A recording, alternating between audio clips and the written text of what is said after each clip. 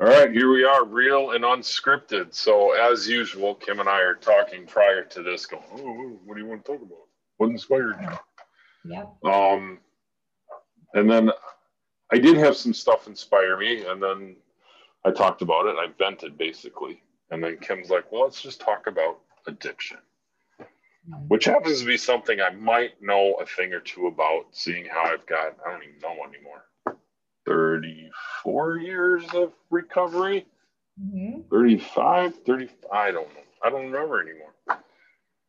Um, yeah. Congratulations, by the way. That's a huge, huge accomplishment. Well, I thank you for that, but that definitely didn't go without help and obviously um, digesting a lot of what we talk about and Right. and applying a lot of what we talk about is how I got there and how I attained those years. But I also know that if I let go of myself and those things, I could gain it back just as fast. So let me ask you a question then. Yeah. What what was it? What was that feeling of I just can't stop? What can you explain that? So it wasn't that I couldn't stop.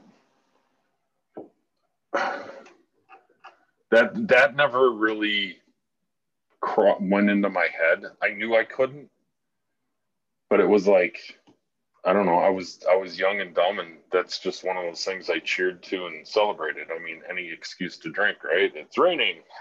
Let's have a drink. I stubbed my toe. Let's have a drink.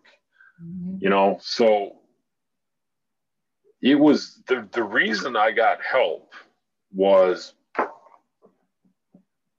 because when it was offered to me, and I'd like to think I had a very brilliant therapist at the time, and he put me on the chair at the right time in front of my parents, and he gave me an out, and he gave me the ability to take that rope of truth and hold Mhm. on to it and pull through it, and I did, and I was truthful with my parents and let them know what was going on, and the help was offered to me, and I was so sick and tired of being sick and tired at that point because I was so flippin' lost, right? And I knew I had a problem and I didn't know what direction to go and I really didn't want to die. Um, and I really didn't like the way I was living and I really felt uncomfortable. Like I said, I was just sick and tired of being sick and tired. So I took the help and then I started my road to recovery. But okay, That's so then that's awesome that you recognize that. But was there ever a time when in that recovery process in the beginning where you were like, it's just easier to do it the wrong way, right? It's just easier to do this the way that I want to do it. Did you ever find that it was easy to go backwards? oh, um, yeah. So a lot of times, like when I was going through what we call the 12-step program, right? And that's probably a whole nother podcast about AA and the Right, tables and Bill W and all that. That's right. but when there's portions like, I was an angry individual. So I couldn't I was not going to have an easy road of recovery if I remained angry. I was not going to have an easy road of recovery if I didn't learn how to let go and let God, as cliche as that was, but to trust in a higher power greater than myself was scary as shit because I didn't know who I was going to be. If I let go of these things, then who the hell am I? Hmm. Because right now my identity is in this angry, violent teenager. That was my identity. That's who I knew I was.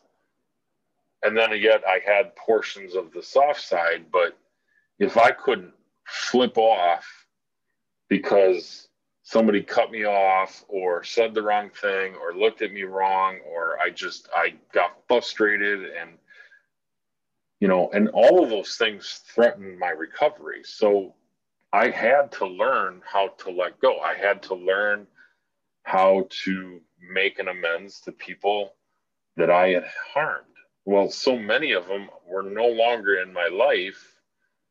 So I had to go through all of that process. So to answer the question, yes, it was much easier to stay in my shit and in old ways than to try and learn how to do it the way that was going to help me recover faster, which is why I struggled so much young in my recovery as opposed to later on.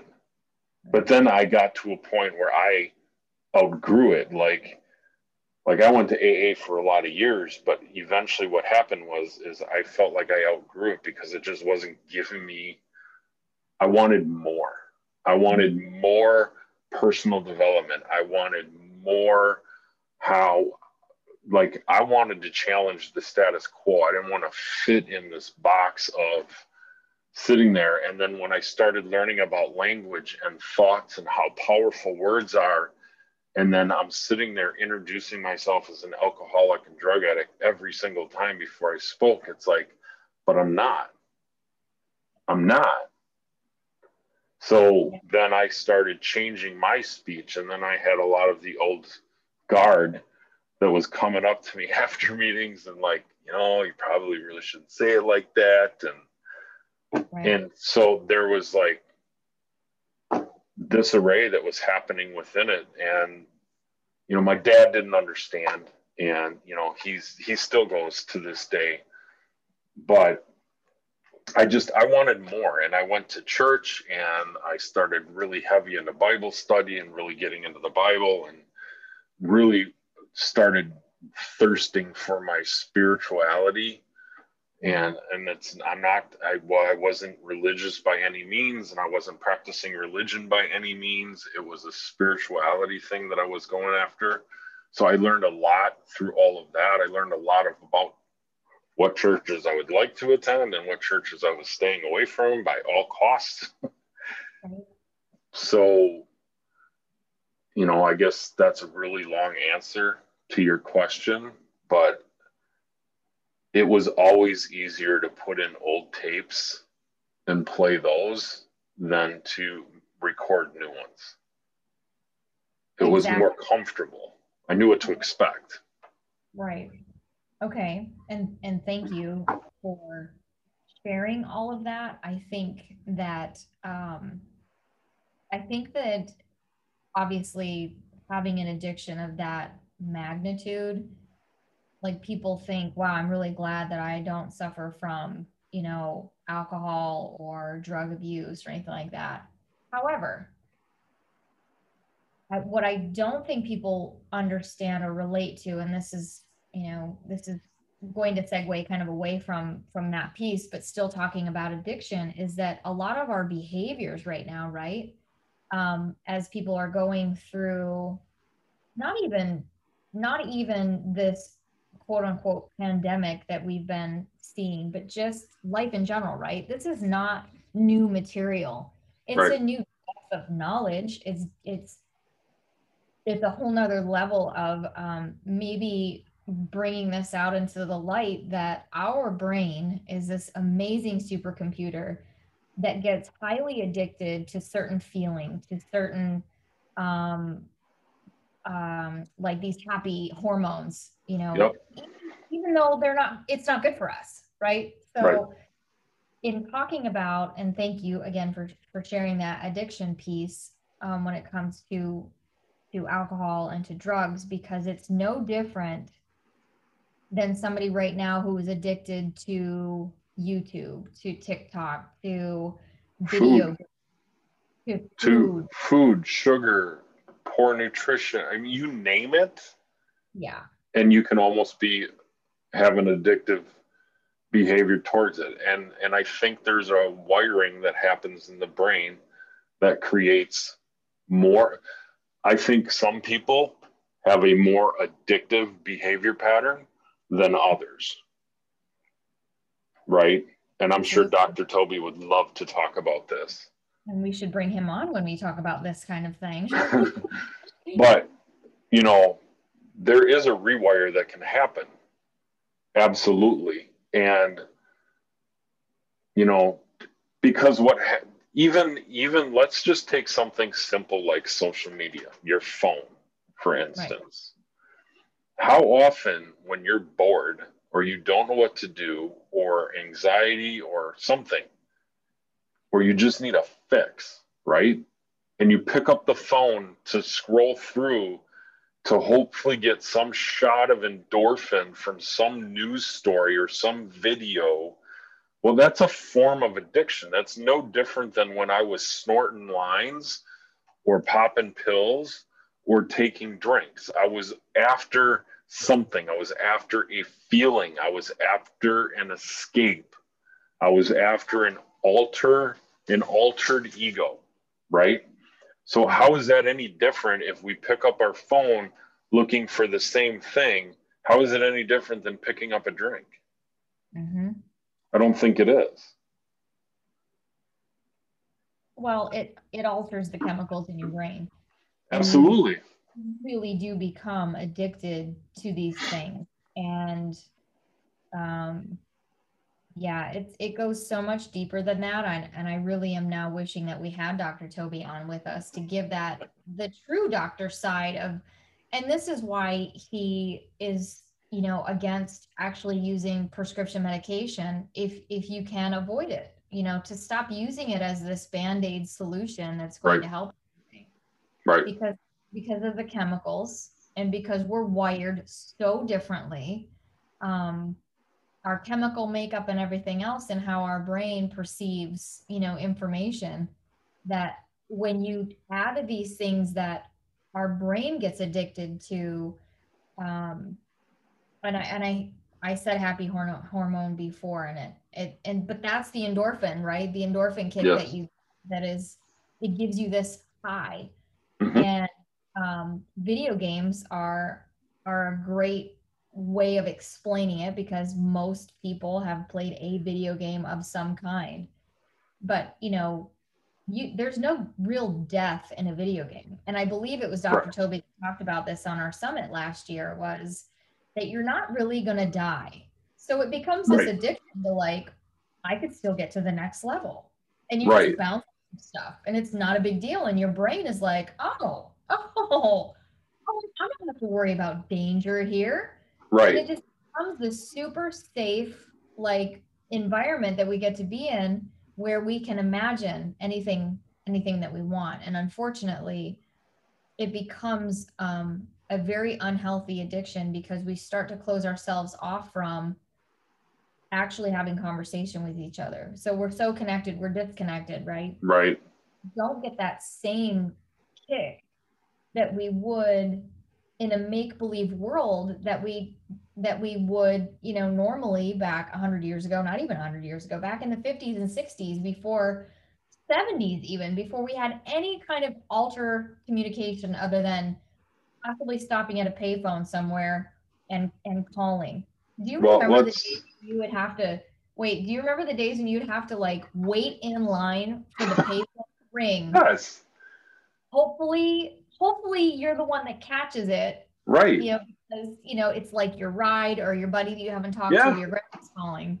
Yeah. People don't understand. Oh my gosh, like that was the thing. I can remember being in the military and waiting for that phone to ring. There'd be 6 of us sitting around a payphone, like, who's going to be the lucky one? Right. Yeah.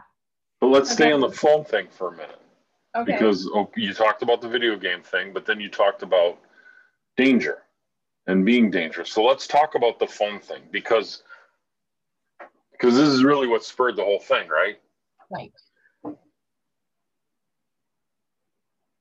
So we have a big problem with drinking and driving, and you serve jail time for drinking and driving if you're caught, and you lose your license and you pay points and you have higher insurance, and there's all kinds of repercussions for drinking and driving. Mm-hmm. And you're putting your life and other people's lives in danger. But yet people think it's absolute. I bet you a ton of those people, I don't know what the percentage is. I've never looked it up. But I bet you a strong percentage of those people that use their phone while they're driving are totally against drinking and driving, but yet they're performing an activity that actually kills more people than drinking and driving.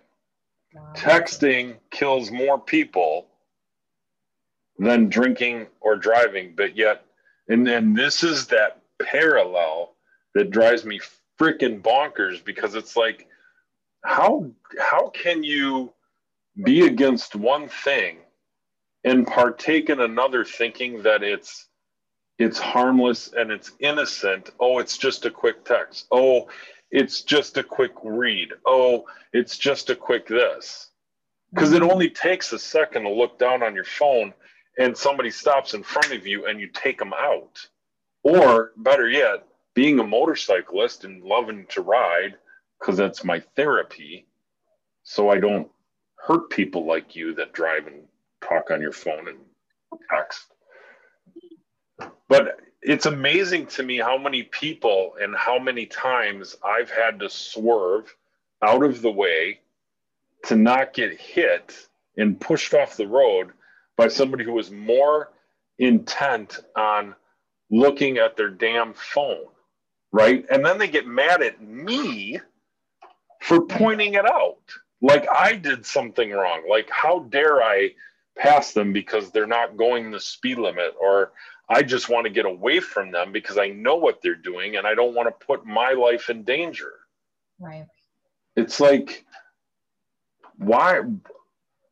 How do people think that that's okay? Have we become a society that is against one thing and then partake in something else that's just as dangerous, if not more dangerous, but because it's not altering through chemicals like marijuana or drugs or alcohol or something like that, that it's okay? It's an innocent activity. It's only a little, it's just going to be okay. So how is that any different than, well, I just had one beer, I actually drive better? Oh, I love that one. I actually drive better when I have one beer.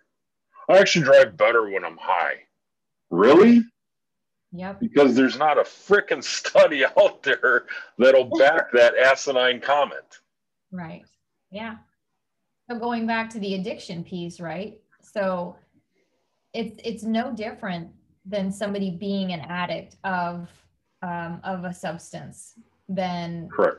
being addicted to the same kind of endorphin release that you're getting when you're able to answer a text message whenever you want to, or you're able to look at that video that somebody just sent you with the kitty cats playing in the box, because that's way more important than spending time with your family, than driving your children safely somewhere, than caring about the people that are outside of your vehicle, like motorcycle riders or people crossing the street, or just going the speed limit in an area where you should not be speeding. So, not to lose anybody in this long conversation that we're having about, phones and driving and texting and watching, and it all comes back to addictive behaviors. We all must be super conscious about how our brain works and how we need to be in control of that, because it's a muscle. Absolutely. And if we don't break away, if we don't set up these barriers for ourselves, if we start to actually change the way we think, we start telling these stories, we start believing things that aren't real, we start taking in information, letting our brain run wild with it, and we are interpreting it in whatever kind of mood we happen to be in that day. And that mood could be dictated on how much sleep you had, what you ate today, what you drank today. Like, if you sat all day, if somebody upset you in the morning and you're watching a video in the afternoon, like, your body will take stress and do some crazy shit to you. Yep. You allow it to. Yep. And this is where we talk about rewiring This is where we talk about taking control of your behavior and what you're doing, the choices that you make, and this addictive piece that we've become okay with. The Yep. society has become okay with addicted behavior because, well, everybody's doing it, right? Everybody's looking at their phone.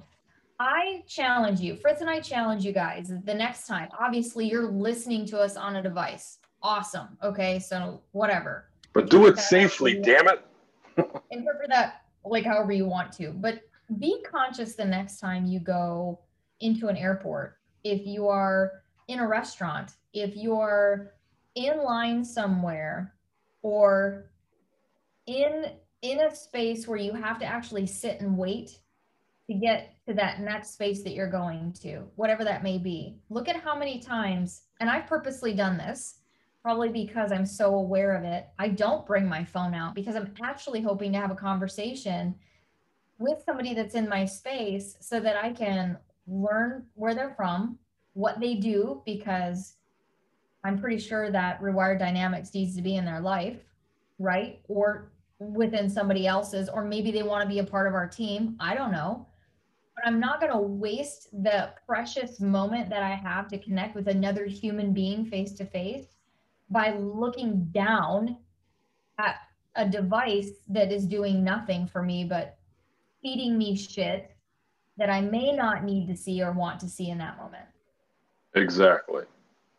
No, that's a good challenge, and to another piece of that challenge, I think should be, you know, over the next couple of days, over the weekend, really audit those type of activities that you just naturally have become accustomed to doing, and really decide if that's something that you really need to do at that point. Do you really need to pick up the phone and respond to that text right now, or can it wait? Right. Do you really need to respond to that email? Okay, because life before mobile devices, believe it or not, nobody that I'm aware of was killed or suffered any grave illness from not answering their phone, or being out to dinner with the family, having a conversation, and then coming home to some voicemails on the great technology at that point, and they play it and like, oh, I got to call this person back. Okay, Right. so I promise you, you're not going to be harmed in that activity of putting your phone away and not using it. I promise. And here's the flip side of that too, Fritz, is, if you're listening and you're that person that expects an instant response when you send something, Oof. you are just as, if not more, addicted to the power that you think you wield on your device. Yep. Glad So you brought that up. stop adding stress to people's already stressful lives by demanding that they respond to you, and living by this bullshit thing that people say, well, I saw that they read it, but they didn't respond to me. You know what? That's because life doesn't revolve around you. It doesn't revolve around me. It doesn't revolve around Fritz.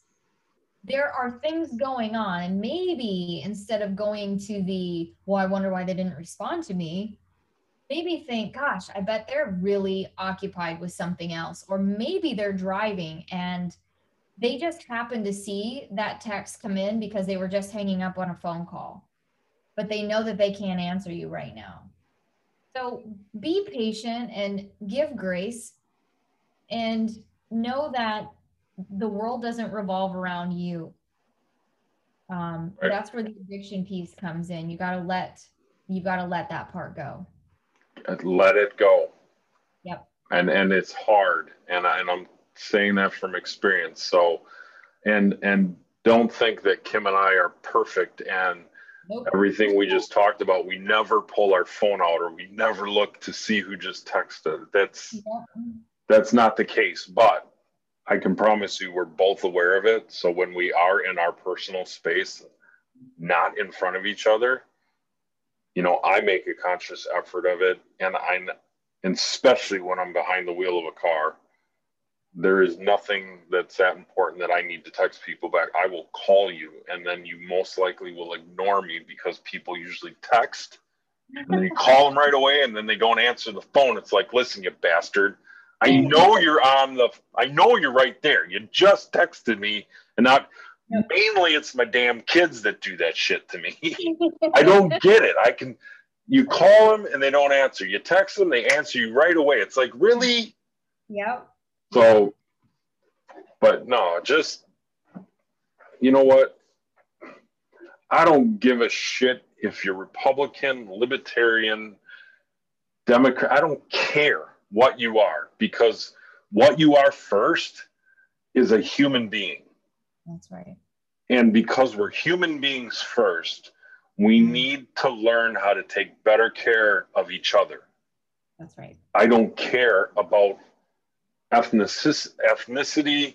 None of that shit matters, right? Because if you cut us all open with a razor blade, we're all going to bleed red. Yep. So we're human first. All that other happy horse shit can come afterwards. But we're human first. So let's learn how to take care of humankind and be kind. And this is one of those steps, okay, that we can take, and we can all take, and let's make a movement.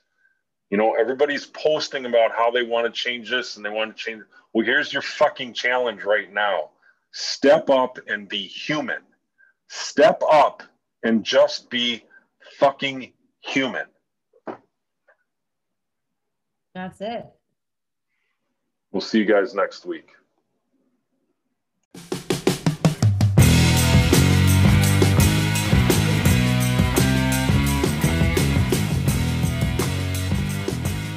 Hey, Dynamic Tribe, what is up? Welcome to another episode of the Real and Unscripted podcast. This episode is brought to you by Rewired Dynamics, a no BS podcast that brings you hard-hitting, results-driven conversations on training, leadership, and business topics.